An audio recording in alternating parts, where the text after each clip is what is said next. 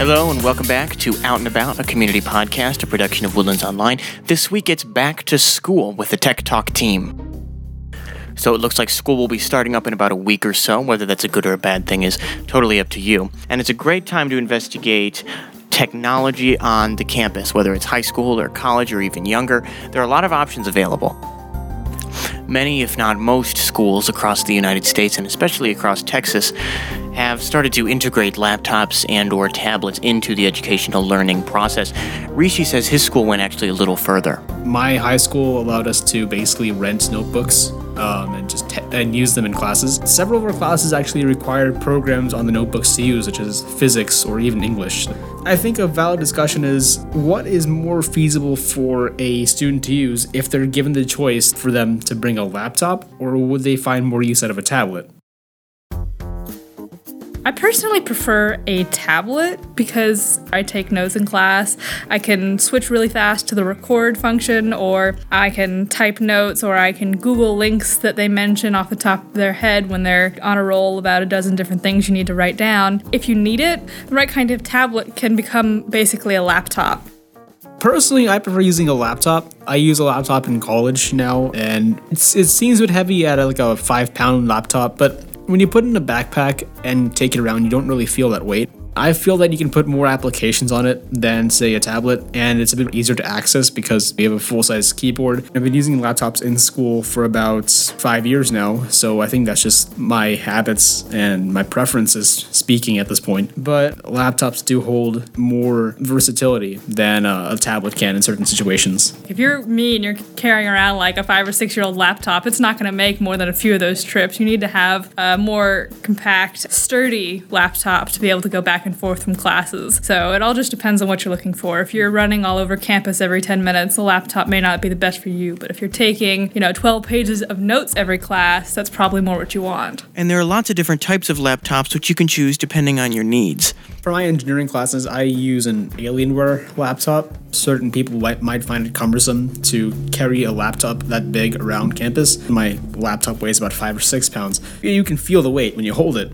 But I don't actually mind taking it around because I'm used to it by now and it doesn't bother me. And the laptop itself provides a lot of functionality because most of my classes require me to run programs that are intensive in terms of 3D modeling or 3D rendering. And so the laptop I use provides me with a lot of usability. That's just my case. Nobody needs a high-end laptop for everything. If you want to buy a run-of-the-mill HP laptop that has 500 gigabytes of memory, a good dual-core processor, nothing too fancy, but still something that'll get your job done, that can run the Microsoft Office suite, audio programs, run search engines well. A laptop is a laptop in the end, and the usability you're going to get out of it is roughly average across the entire range of laptops from low-end Chromebooks to high-end PCs like the one I use. So although some schools have specific technology requirements, they might specify that you need a PC or specify that you need a Mac, outside of that requirement, it's really up to you. And unless you have specific needs for advanced hardware, like playing games, or doing video editing, or working on animation, you can really get whichever laptop you like. This brings us to the age-old Mac versus PC debate. I've been Apple for forever. Like iPods, iPod Touches, and eventually I graduated to a full-on iPhone. But Apple, it's simple and easy to learn. Very user-friendly. They're easy to use. Both Macs and PCs, they have virtually the same programs now. They both have Word programs, spreadsheet programs. You have all the tools on either operating system.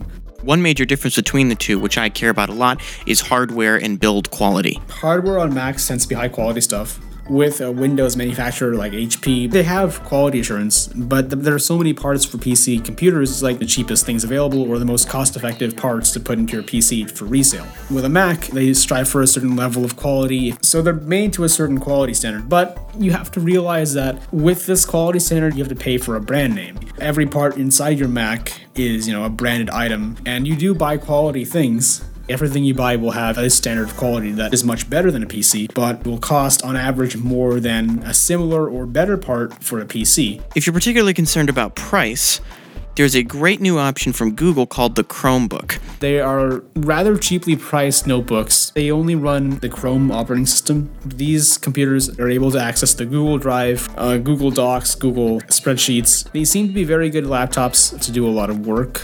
with a no-frills laptop that costs $200. One that can write documents, create PowerPoints, make spreadsheets, and then store whatever is created onto a cloud file. And Chromebooks are typically less distracting for students in class. I believe that it's not a bad thing to introduce your kids to using a laptop or a PC early on, but what you should teach them is you need to use your laptop or computer or tablet now for a job when it needs to be done. Yeah, sure, it has games on it, but when you're doing your job, you can't afford to slack off. So in order to discipline people on how to or when to do what on their device, it's better to teach them at an early age. I learned this kind of hard way in the first semester of college. Me and my roommate, we've known each other since high school. We're best friends. But we play this game called Warframe, both of us. My friend and I were both waiting for this brand new reboot of the game. It launched about an hour before my quiz. I was like, this was a quiz for a class I really did not like.